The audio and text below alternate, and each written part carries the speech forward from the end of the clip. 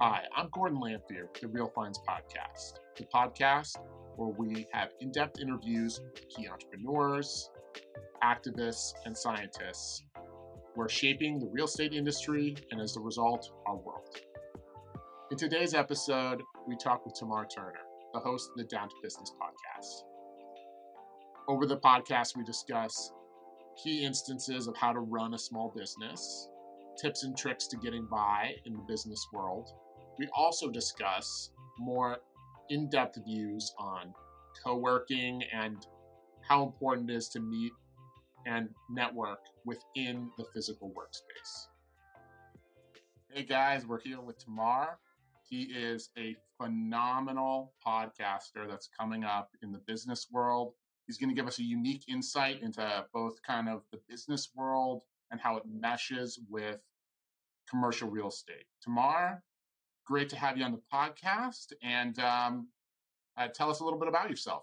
Absolutely, Gordon. Thank you so much for having me, man. Very excited to be here. So a little bit about me. So my name is Tamar Turner, currently residing in Tampa, Florida. I am 26 years old. I did my undergraduate studies at East Carolina University in communications and journalism. Really had a fondness to just writing and just talking to people and things like that. And then took it one step further and went to Syracuse University to get my master's in broadcast and digital journalism and sports communications. So leaving from there, you wouldn't have told me that I wasn't going to be your next Shannon Sharp, your next Stephen A. Wasn't going to have my own show, wasn't going to do all of that. But, the pandemic had other plans for us. And ultimately, I kind of just had to pivot a little bit, had to just have some redirection. I was in Philly for a little bit, just unhappy working at Target and just filling out a lot of job applications, and then getting an offer in North Carolina.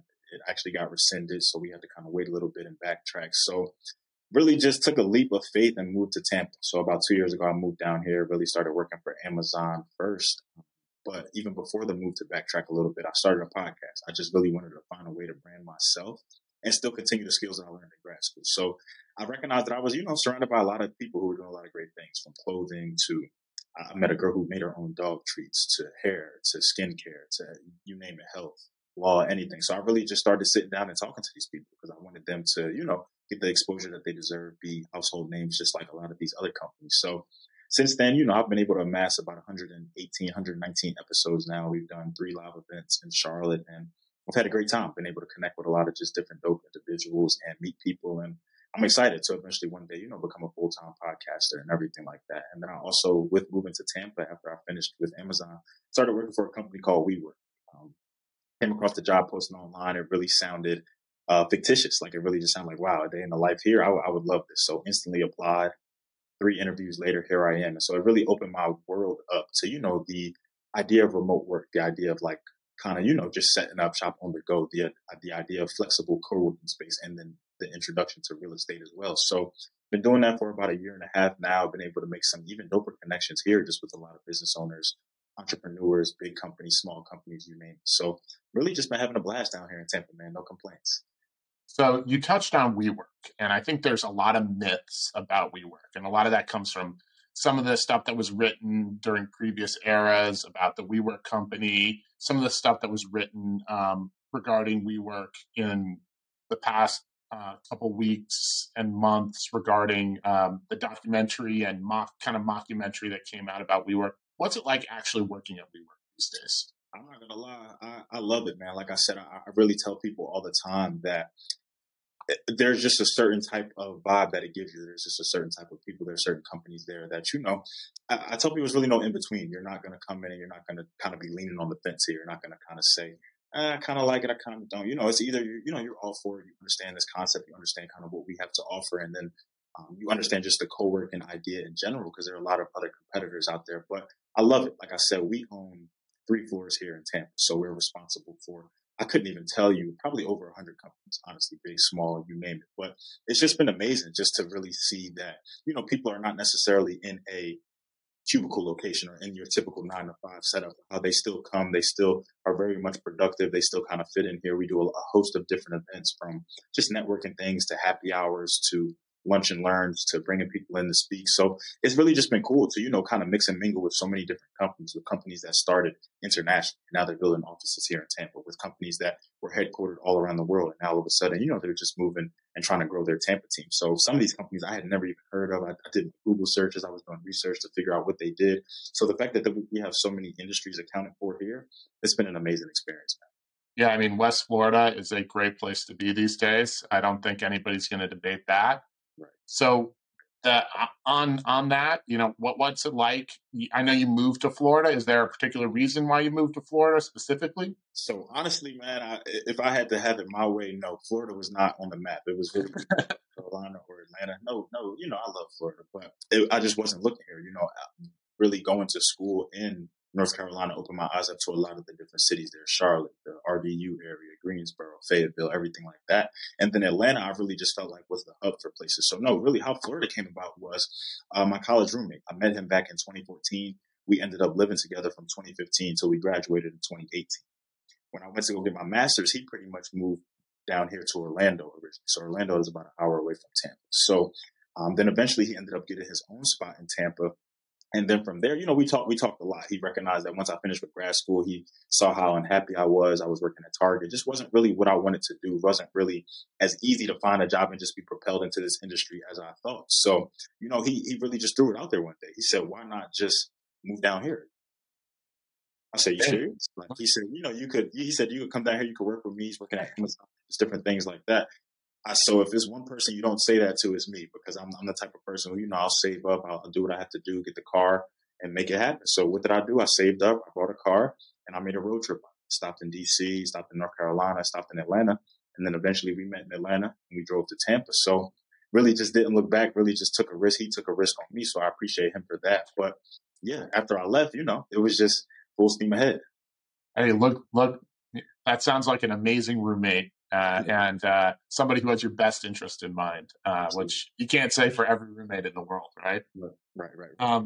So on that, you moved to Florida and you start a podcast. And tell me a little bit about the Down to Business podcast, because there are a lot of podcasts out there, right? Like everything you can imagine under the sun in podcasting. What makes the Down to Business podcast unique? I would say we're unique just because I tell people, and I don't know how many people are going to be familiar with this reference, but I tell people we're like the Black Mirror of podcasts. So those people who didn't know Black Mirror was a show that essentially you could watch it and pick up on it at any point, and you didn't miss a thing. You could watch it from front to back. You could start at the last season, the first, but essentially no episode had anything to do with the other one. So it all kind of, it was a preference thing. If this was your favorite episode, if you really like that one, you could tap in with that. If you see season 3, episode 9, and you just want to start there randomly, I don't know why, but if you just wanted to click that, go ahead. So I tell people my podcast is just the same. Whereas, we started back in 2019. If you're just discovering us now after this interview, even with this interview, before this interview, if you're discovering us anytime after 2019, you haven't missed a beat. Yes, you can go back in and you can go tap in with those business owners, those entrepreneurs, those creatives and see what they're doing. But essentially, we're rolling. Like I said, I'm 119 episodes in. That's over 119, 120 business owners, entrepreneurs who are doing different things. We've been international. We interviewed someone in Australia. So it's just been amazing. I really just think we're unique because we always have the interviewee's best interest in mind. I don't prepare any questions beforehand. I obviously, I do my due diligence and just knowing your brand, knowing your website, knowing what you do. But essentially, I want everything to be a conversation, whether you're family, whether you're a friend, whether you're somebody who I just met via social media, email, my scheduling link. I want us to really develop that connection. Like you kind of told me before the interview, you want people to be comfortable. You want people to, feel like it's no secret or no hidden agendas or anything. I really think that's important. Just with whether you're podcasting, whether you're talking to people 9 to 5, business ownership, I think that's so important. So with us at Down to Business, man, we really, no pun intended, we just strictly want to get down to business. We're going to have fun. We're going to laugh. We're going to joke. But at the same time, we're going to get you and your craft and your business and what you're passionate about, the rightful exposure. Hey, you know what? That sounds awesome. And so on that note, getting the right exposure, one of the things I think that's unique about your podcast, and I'd like to kind of dial into it, is how do you figure out who you want to give that exposure to? Because look, there's a lot of small businesses out there in the world. How is it that you choose your businesses? Interesting question. Very interesting question. So honestly, when I first started back in 2019, I took to all social media platforms. So Facebook, Twitter, Instagram, even LinkedIn, and pretty much just posted the announcement. posted that I was, doing this. This is what I wanted.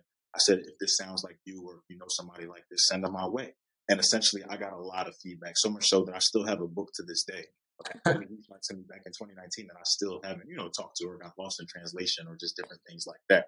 But essentially, I get it through a lot of word of mouth. I would say WeWork helped a lot with that. I would say being that I'm a traveler, I love to travel. So coming from being born in New York, raised in Philadelphia, undergrad in North Carolina, grad back in New York, moved back to Philly. I've seen a host of different things, met a host of different people, been able to come across a lot of different people. And then ultimately too, I tell people I shoot my business shot a lot. I see, your page and I've come across on social media or email, or you have a booking link, or you have a booking agent or somebody who I can reach out to, or a help page or a subscription, I'm going to do it.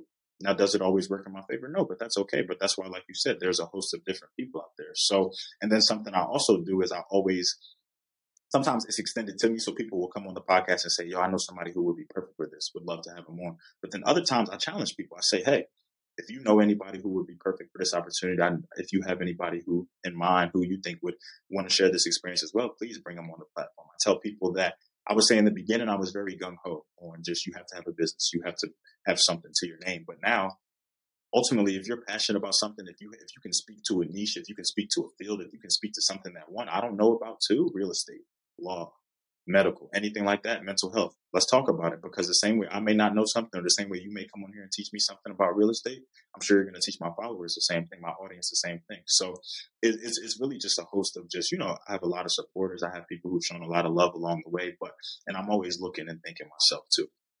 So regarding being taught something, what's one of the most interesting or unique things you've been taught recently on the Down to Business podcast? Because I've gone through some of the podcasts, and there's a lot of really unique kind of topics and businesses that you've discussed. Is there something that you can highlight so one of our listeners could go back and say, hey, this gives you a good perspective on what is the Down to Business podcast? I would say, honestly, and this may even sound a little cliche, all of my episodes give me some sort of gem, some sort of like niche or something that, you really take that nugget and you apply it somewhere else. It's gonna really take you further. But I would say even more so more recently, one of my favorite episodes, and I believe it was with Naya Mir Beauty. I cannot Okay.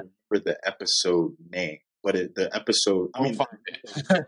episode name is Reset, Revamp, Rebrand. And so essentially, we're big on like New Year's resolutions, setting New Year's goals, waiting for that end of the year to really happen and you hit the ground running. Something that she kind of just put in my head, why wait for that? Day one could be tomorrow. Day one could be right now, right today, Friday. We're not really, we set goals, we have different aspirations and things that we want to hit. Why do you have to wait for a fresh start, a ball to drop, a new year, new numbers for you to really get into it? So for me, that elevated me in a sense. And it was just like, I was big on that. I was big on just setting the goals, writing the vision boards, doing all that. And there's nothing wrong with that. But why do I have to wait for December 31st transition into January 1st?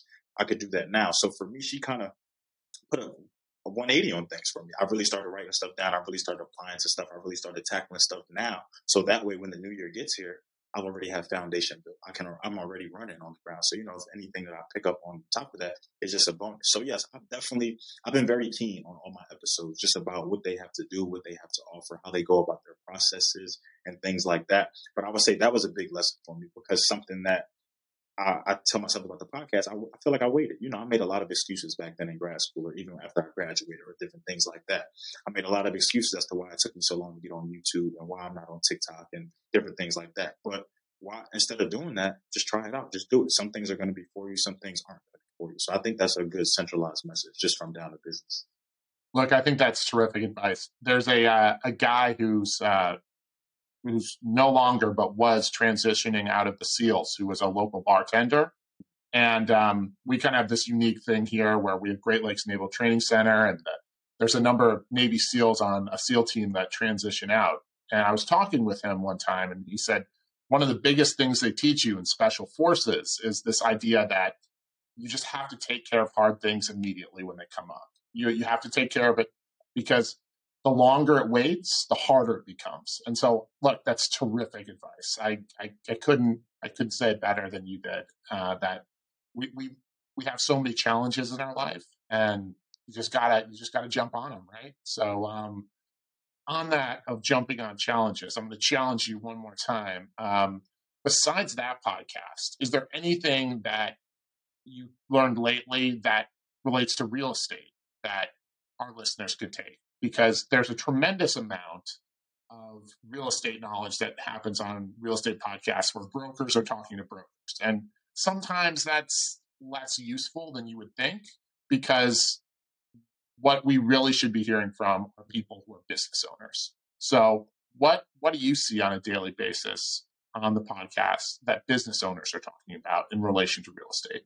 So I would say that more so, I've noticed a lot of people, whether they be on the podcast themselves or just be audience or fans of it, they're trying to get into real estate in any capacity or trying to learn more from. I see a lot of people signing up to be realtors now, or getting that license. I see a lot of people trying to get into the Airbnbs and automation and learning more about that. I see a lot of people, even myself, trying to learn more about investment properties, because I told myself, while I've been out here 2 years and want to probably remain out here for another 3 to 4, my trigger to go and move on is going to be when I get some property, when I have something that, one, I can come back to if need be, but two, just something that could be making money for me without me having to do anything, set it up, get it. So I think a lot of people are really, with there being a plethora of information out there, a lot of people are just realizing, well, where do I need to start? What do I need to do? Well, this person is giving me their path and their journey along, but how does that relate to me? How would that work for me? They're in a different location. How can I, the curiosity of getting a real estate license in New York, but what happens when you come to Florida, or what happens when you go to PA? How does that translate over, the rules, the regulations, and everything?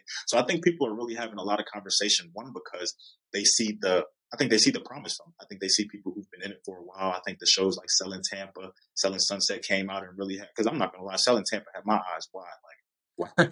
So these are the percentages, these are the deals. But then people are also thinking about the back end too. Well, is it always going to start? Because I've even had a couple of friends who got involved with it say it didn't start as fast as they would have thought, or it wasn't what they kind of were advertised, in a sense. So I think people are just curious about how to do it. What's the ins and the outs of it? How do I get multiple properties? How can I get into the Airbnb? I'm always on the app booking it. Well, how can I make somebody be able to come book me to make money from it? So I think the conversation around real estate has really been heightening too, especially with the markets. The markets are looking crazy right now. I actually just moved into a townhouse this past week, and just I would not want to relive that process ever again. Just having to do that with this time. So some people are talking about, are things going to crash? Are things going to fall? How does that relate to me? Well, what if I move? Am I okay? So I think a lot of things are really circulating now just because of the host of information that's out there. But that's really what I've been noticing on a daily basis, just from reposts on Instagram, just from people asking questions, even some of the people who I've talked to as guests on my podcast. Like there's a ton of real estate information out there, just like there's a ton of business information out there, but there's a lot of myths that come with that information, right? So what's the most common myth you see about business, and particularly how does that relate to the podcast? How does that common myth kind of get turned on its head when you actually start talking to business owners? So honestly, like a big thing that I used to think, just growing up and not really, because I would say that my generation specifically, like, we really took that leap into entrepreneurship. And I don't know if not that I don't know, but I really feel like the pandemic had a lot to do with that, because people were just sitting at home. People got laid off. People were without jobs. So I think that for us, it was just like, capital. You need that. Money talks. Like, you're not going to do anything business related, entrepreneurial related, creative related without some sort of money. People ask me all the time, like, well, because, I was looking at podcasters and different setups, from the Joe Rogans to your Gary V's to your $1 million worth of game, your I Am Athletes. They have these elaborate in studio, the lights, everything, camera angles are flipping every 5 minutes. They're getting all these crazy guests. And I'm thinking, wow, like, well, WeWork has some very nice conference rooms. Hence, I'm in one right now. I love this, but I don't have all the lights. I don't have the angles. Yes, I have my selfie stick and my tripod set up right now on my phone, and I have my microphone here. But I need more. I need the backdrops. I need the lights to be fading in and out. I need the angles and all of that. I'm just like, I can't really, if I don't come all the way, I might as well not do it. And I feel like that related for me for the podcast, but that's relates to people for business. People feel like, if I don't have a studio to start, if I don't have the nicest camera, if I don't have the best car, if I don't have, the pro version of Zoom or the pro version of these websites and things, I can't do that. And I tell people all the time, I have 3 essential pieces that I use for my podcast: this microphone, this laptop, and a phone or a camera or a ring light. That's it. That probably cost me a total of, well, I don't know how much the laptop is now. I've had this laptop for quite some time, but the microphone was 90, the tripod was 20, the ring light was 15. So I tell people that, it's not really about having the most, having the best, having the greatest of the greatest, because then I go a step further to say, if you start with the best, how do you get better? If I went out and bought the nicest mic, if I went out and got the nicest setup tripod and had 80,000 different lights, then how would my 119 episodes have shown progress or have differentiated from one another? But the fact that, I may have started only audio, then transitioned into video. Now I'm on a different platform. Now I'm live and direct with people. I think it gives people something to look forward to. So I think just in general, like, people have to realize that you just have to start. It's advice that I didn't take, that now, I'm not to say I'm kicking myself or I regret it, but I just think, what if I would have started early? What if I would have moved to YouTube early? What if I didn't make excuses every week at Target when that paycheck hit instead of buying games and bought the mic? So I think that a lot of people really get tied up in this money thing, and they see, so social media is a very glamorous tool. It's something that you look at every day and you just see the best of it. Nobody's going to post what's going wrong, what's failing, what's not happening. So I think that one of the biggest myths to debunk is that while money talks, while capital is important, while it will take you very far, it's not the end all be all. Yeah, I think there's a lot of truth to that. Look, capital and money do talk, but grit talks the loudest, right? Yeah, yeah. So on that note, and look, I can only hope that our podcast ends up being as prolific in terms of going out there and producing content. 100 episodes and more is a lot to be proud of, right? So on that, what is the podcast you would say? And I hate doing this and saying, name one or two, but is there a podcast in particular that you're the proudest of that you've put out? An episode that I'm the proudest of, that I would say I'm proud. I would honestly say it has to be my first live event. So episode 93. So it's titled Biggest. It's spaced out Biggest. But essentially, how this episode came about was I won a giveaway. And essentially my friend who I went to Syracuse with, she runs an event planning company. So shout out to Saray. And so the winner of the giveaway got to have an event plan for them. So all I had to do was very cool. All I had to do was pay for the venue. So I told her what I wanted to do, where I wanted to be, how I wanted to do it. And I'm nervous. This is my first, because when I started this back in 2019, if you would have asked me what I wanted to do, to have it my way, I want to sit across from everybody. So that means if I'm at this table, I want Gordon right here next to me. I want to be able to see your reactions real time. I want to be able to bump you if I need to, or just for dramatic effect. Yeah. Like that, but obviously, we had to adjust. I had to adapt. So the fact that I was able to, one, find a venue in a different city, two, bring out people that were family, that were colleagues of mine, that were friends, that were people who were just in the neighborhood and things like that. And then three, really have a successful 4-hour event, from a DJ to an interview to giveaways to even afterwards we went out to eat and things like that. That was amazing to me, and it really set the tone for the next two that I did. So in March, I did that, and then I did another one Labor Day weekend, and then I just did one this past weekend, December 3rd. So the fact that, I was overwhelmed with emotion, I cried outside. Like, most people probably don't know that, but I shed some tears outside just because, it was a lot. It's to think about 92 episodes before that, to think about having to change locations, almost taking a hiatus from the podcast, and it's not producing as much as I wanted to think about all the content, maybe not getting all the likes, the shares, the reposts, and things that I may have wanted, to think about the ratings that I didn't get, that I thought were just going to come in like that. But to see all of that come together live and direct, and to really just have genuine vibes, people asking questions, I'm seeing people network and come together in all sorts. Man, I was beyond proud of that. I was beyond proud of that. So while I definitely tell every single episode is unique, I love y'all. Y'all definitely made things happen. 93 just has a special place in my heart, because that was, I feel like, the turning point for the Down to Business podcast. Hey, that's really cool podcast. And look, I certainly would hope to do a live event sometime in the future, but it's a lot of work. So I hats off to you for that. So in relation to a lot of work, one of the biggest things that I think the fact that you've done over 100 podcasts allows you to do is start to gather trends. And trends in the industry and trends with small businesses. And I think one of the biggest trends I'd like you to touch on is what's holding back small business owners. Is there a set of trends that you think is holding them back? Because we here in the real estate business talk to small business owners all the time, and they'll talk about various things. But I'm just curious, because you talked with so many successful business owners over this swath of time, is there a trend that sticks out?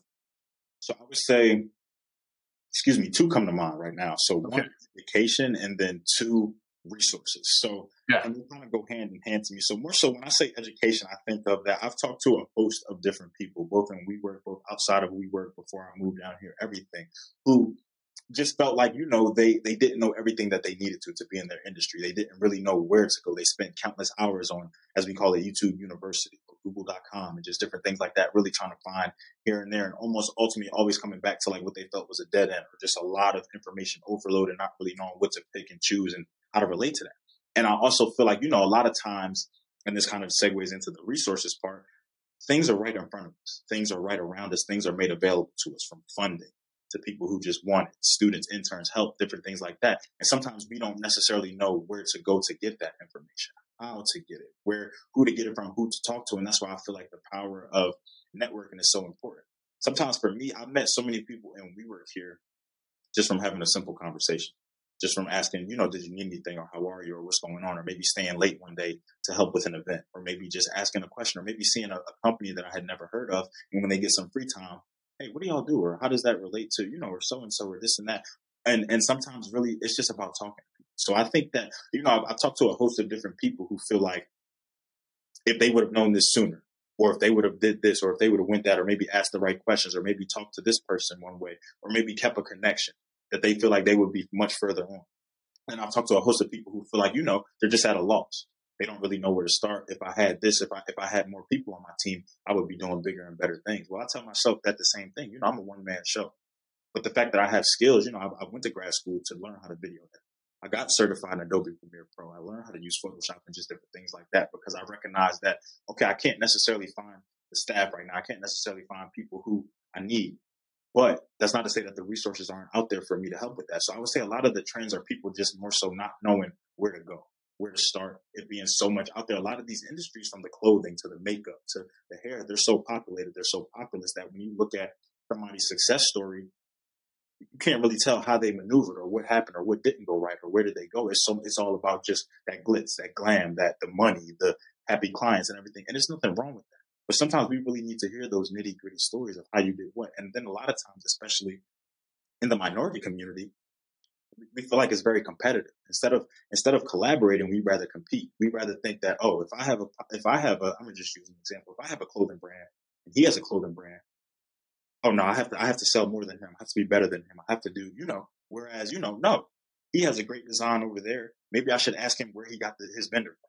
But let's just say I do take that step to ask him, okay, where did he get that vendor from? Now he doesn't want to share it because he feels like this vendor, although thousands of people use this vendor, he just feels like this is specific to you, me. And if he doesn't know that, then I can't share it. So I feel like a lot of times we clash with one another just because we learn these secrets, we learn these tips, we learn these tricks, and then we want to compile it all together in an expensive workshop or an expensive webinar or general knowledge that you may have gotten from somebody else that you didn't have to pay for, that you didn't have to, go through the ringer to get. Now you want to kind of gateway it or gatekeep it in a sense. So I think that sometimes we're just in our own way, simply put. There's a lot of education out there. There's a host of different resources out there. There's even people in your field who you could look to. I listen to podcasts, maybe not as much as I should be, but I listen to them just to get views, just to get ideas, just to get motivation.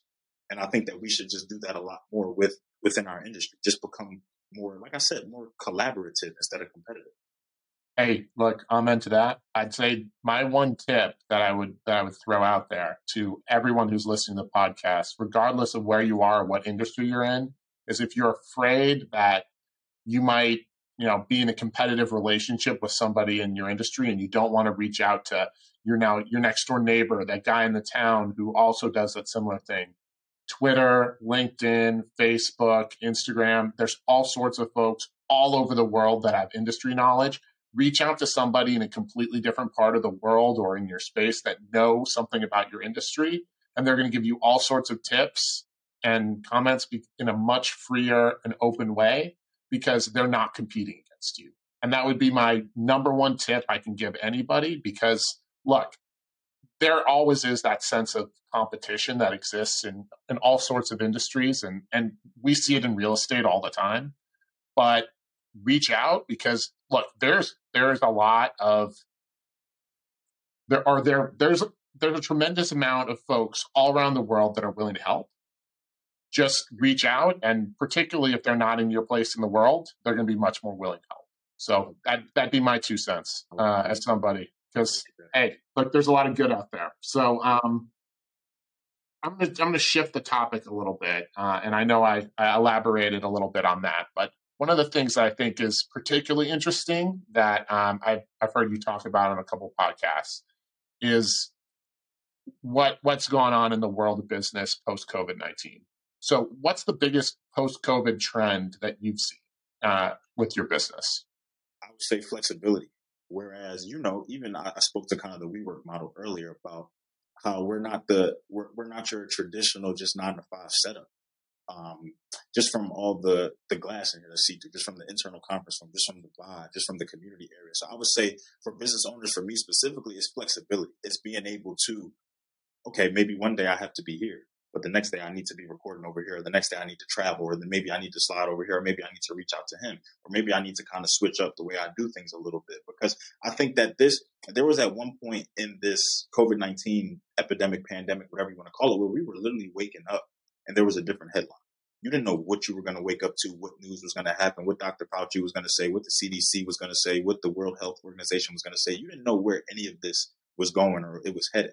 But the fact that you still had to live life, keep your head on a swivel, still maintain your businesses, family, social life, everything of that, and to some capacity, I think that really taught us how to be flexible, how to take the good with the bad, the ugly with the pretty. And that's something that I've really noticed about business, how people are, I've watched a lot of small businesses in Philadelphia have to close or have to close down or have to, set up shop differently. Or maybe whereas they were at a storefront now they had to switch to online or instead of being online, now they had to come and do different pop-up shops or different marketing events and networking places and travel a little bit. So I think that this has really, and even with the podcast, I've been in 3 different locations since I've started this podcast. I've recorded in closets. I've recorded at dining room tables. I've recorded on the floor.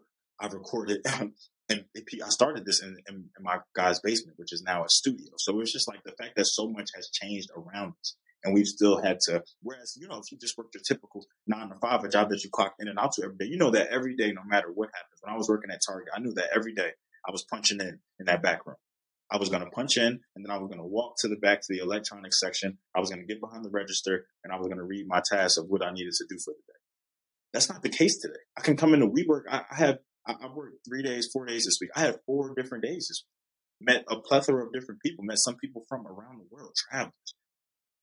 I had 3 interviews for the podcast. We talked to 3 different people in 3 different places. So the fact that, we're still just everywhere, still just making it happen, but it has shifted the norm in a sense. I think that's the biggest thing in regards to flexibility. I would have never in a million years thought that so many people would be working remote. So many people would just be working from home. You could pick, I want to come in 2 days. I'm off 3 days.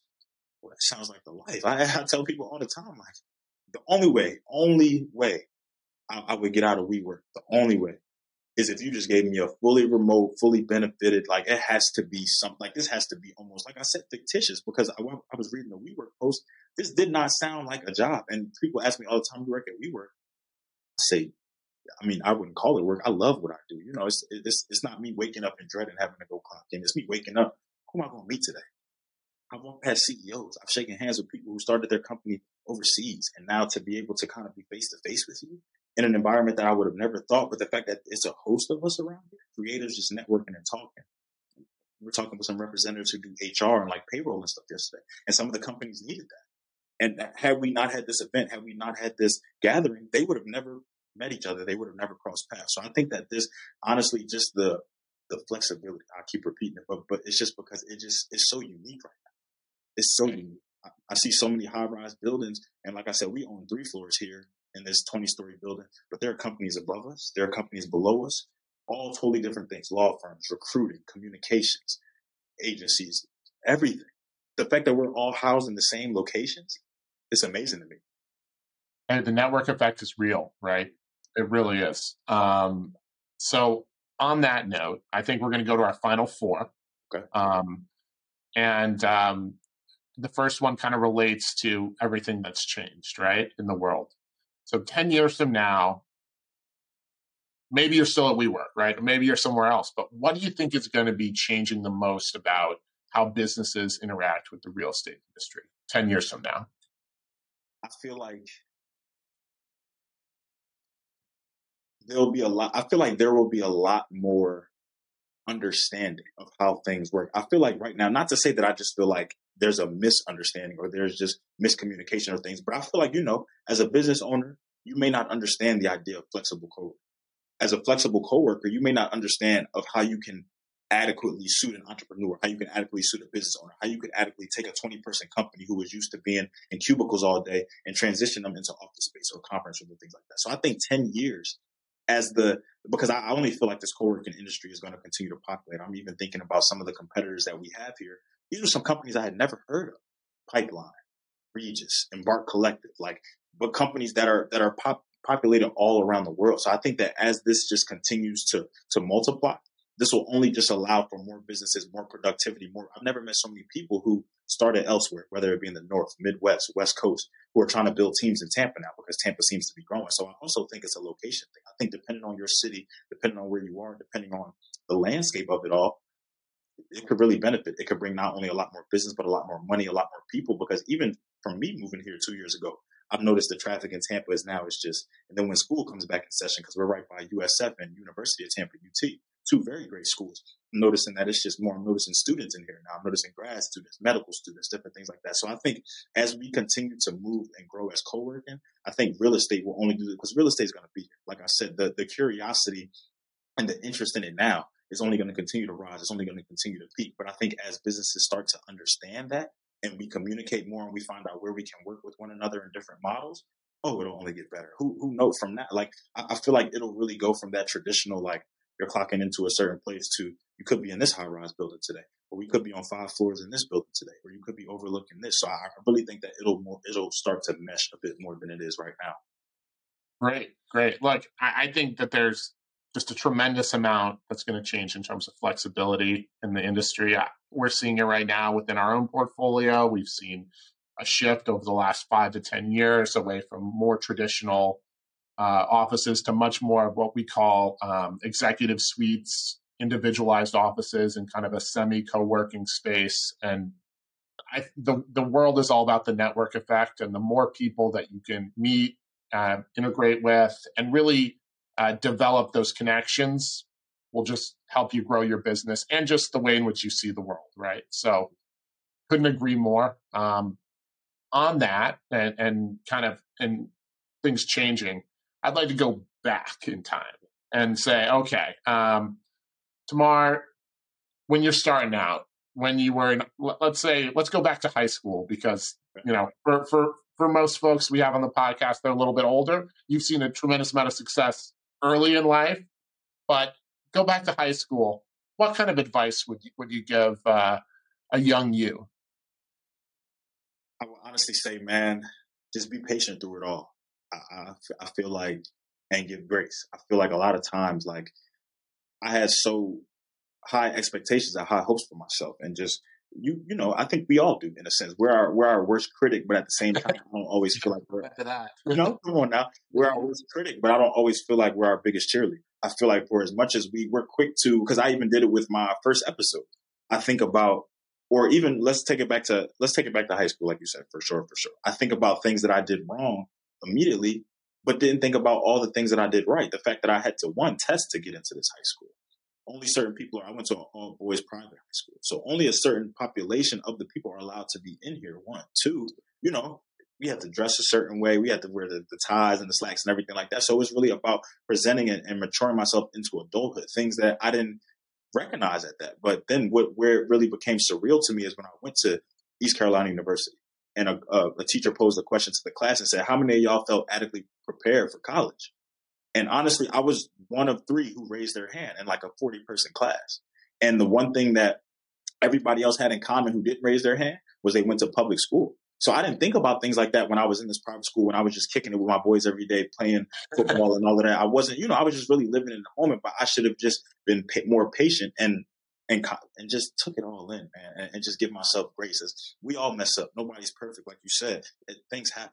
Things change. I would have never thought back in 2011, 2012, 2013, 2014, 2015, 5 years, 10 years later, we'd be living how we're living now. So I think to a young Tamar, man, I think for as ambitious and just how go get it I was, just slow down. The slow and steady wins the race. The tortoise and the hare is such a, it's such a relatable story these days, because it's just like, you don't always just have to be that young gunner. You don't always just have to just go get it or hop on every single opportunity. Some things you have to let pass you by. Some things just aren't for you. Some things you have to mess up at. I don't see, whereas I used to see L's as just, no, we got to stay away from that. We can't be taking L's. Now I turn my L as a lesson. It's just, I learned what not to do. I learned maybe what didn't work in that moment. So I would definitely tell a young Tamar, look, I love what you're doing. I love what you got going on. You're doing your thing on the football field, but just slow down.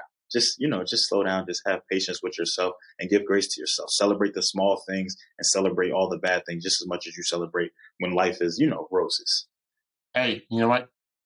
Great lesson there. And regarding lessons, one of the things that we always try to educate our listeners on the podcast is what's a great real estate or business book that has taught you a lesson and influenced your career? Real estate or business book? So I'm more so think the business route. Okay. Yeah. That's a good question. And I don't even really know if this would be considered business, but I'm going to throw it out there anyway. So there was a book, and honestly, I read this book back in high school, and I still remember it. All right. Yeah. So it's called Freakonomics. So essentially, this That's a book, business book. essentially this book, like, looking at it like from my perspective back then. I looked at this book. I said, "Oh, this book is about to be full of jokes." Like this. Look at the cover. Like I believe the cover is an orange peel, and it's half missing. And I think in the middle is an apple or something, or maybe. Yeah. But essentially, I started to really get into this book. I started to look at some of these because I'm a big numbers, studies, like proof is in the pudding type guy. So the fact that a lot of things that I had never heard of, never researched, never really took time to, I guess, Google or even overlook. It was like, wow, look at this, or look at how that was based off of this. And so I feel like that Freakonomics as a whole really taught me to just be more in depth, be more intentional with things. Don't just say you know what you know and you're fine with knowing that. Be okay with learning. Be a sponge to everything around you. And that's part of the reason why with the podcast, I don't prepare things. I want to be a sponge. People ask me at my bro's recent live event, how did you do that? How did you just sit there and talk to her for an hour and you didn't have anything in front of you? I said, I had my ears.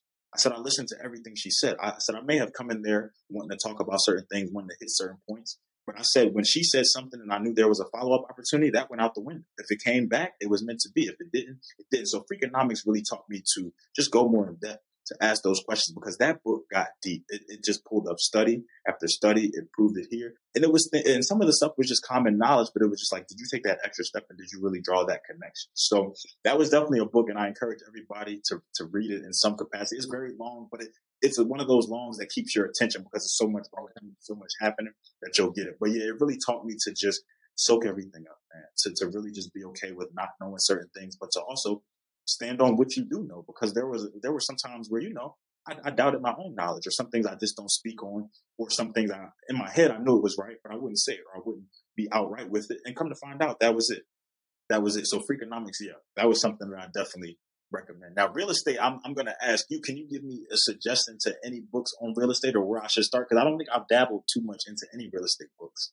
So I would say, in terms of real estate, one of the books that shaped me the most would be, it's not even really, as one would say, as a real estate book. Yeah. I would say it's the whole idea of the E-Myth, and the whole idea of how you use your time, how things are done right. I think that's really the book that would really change my perspective on that. The other book that's just the number one book that I'll look for, and that I suggest every young person who's in real estate sales uses. So I would say How to Win Friends and Influence People. It's just a sales book, but like, it's a terrific book in terms of understanding how you talk to people, how you kind of really understand how interpersonal communication works. And then actually, I have a book behind me that um, I've really enjoyed reading recently, which is one of the biggest things in parts about real estate is the whole idea of negotiations. And there's a guy, Chris Voss, who talks about negotiating, and it's called Never Split the Difference. Terrific book in terms of understanding negotiations from an FBI hostage negotiator's perspective. Like, there's a lot of real estate books, and the reason why I always hesitate to give a book that's real estate oriented is the real estate books I read for commercial and industrial real estate are so different than someone who's in multifamily. And I would hesitate to give somebody a book about like how industrial HVAC systems work, or how you syndicate like a large industrial deal when they're flipping houses. Gotcha. So I'd say those are the ones that I would really throw at people, particularly How to Win Friends and Influence People. It's as old a book as it comes, but it's a goodie. I like that. I like that a lot. Okay. I'm going to take both of those. So the last one I would say is, and this is, I think, the most important one that we ask folks, because you know a group of people that I don't know. And the whole idea of the Real Finds podcast is to find people who have interesting knowledge and interesting perspectives on the world, and help create that synergy, that network effect of reaching out and finding somebody new. So in terms of like who you know, is there somebody you know who you think is influencing the real estate world that we should interview? Oh, absolutely. I could give you about 4. But just off the top of my head, the ones that have come on the podcast that I know are definitely making statements and stands. My boy Kostan, he's out of Charlotte right now, I believe. I talked to a gentleman, Khalil Vance. So I believe he's actually based in Texas. He was born in North Carolina, but he does a lot more so he has a lot of Airbnb properties. He's doing a lot within real estate, but I know that's just his interest, just both sides. And then a woman who I'm actually about to tap in with this weekend, Eliza Parrish. So she's out of Charlotte. I'm a newer real estate agent and things like that. And then I also think, just because they are here at WeWork, Acropolis Realty Group. So Acropolis actually started up in Syracuse, New York, but they now have a team down here as well. And I've been able to, we honestly met each other because of the Syracuse connection. But then when I started to find out what they do and how things have worked, we've been able to have a happy hour with them here. I've been able to see their team, meet their team, and really figure out what they do. Because like I said, I'm very interested in getting involved in real estate in some capacity. So I can definitely say that, between Eliza, Kostan, Khalil, and Acropolis Realty Group, you'll be in good hands for sure. Great. Look, phenomenal to have you on the podcast. Ooh. Now, the question of all questions is, where can people go to reach out to you or the Down to Business podcast? Oh, yeah, man. So look, we're on everything. So from YouTube to Anchor to Spotify, Apple Podcasts, Google, wherever you pretty much get your podcast, music, anything like that, you can find us at Down, the number 2, and then Business. So sometimes people think it's TO or TOO. No, it's the number 2. That's one of my favorite numbers. So I kind of do it. But yeah, we're on Instagram. I'm on Facebook as just Tamar Turner, LinkedIn, Twitter. Feel free to connect with me and reach out. But yes, any major platform, any streaming platform where you kind of get music or just listen to podcasts yourself, you can definitely find Down to Business. So if anything, stuck out today to anybody, or if anybody just wants to reach out or talk a little bit more, I would love to have you. Like I said, I'm open to any and everybody. Thanks again to Tamar Turner. We appreciate the insights he shared today. If you enjoyed the podcast, please give us a like, a 5-star rating, or review. Your comments, interactions, and subscriptions matter for the podcast algorithm and help us continue to get guests our viewers want to listen to and learn from. You can follow us on YouTube, Spotify, or wherever you get your podcasts. I'm Gordon Lamphere with the Real Finds Podcast. Thank you for listening.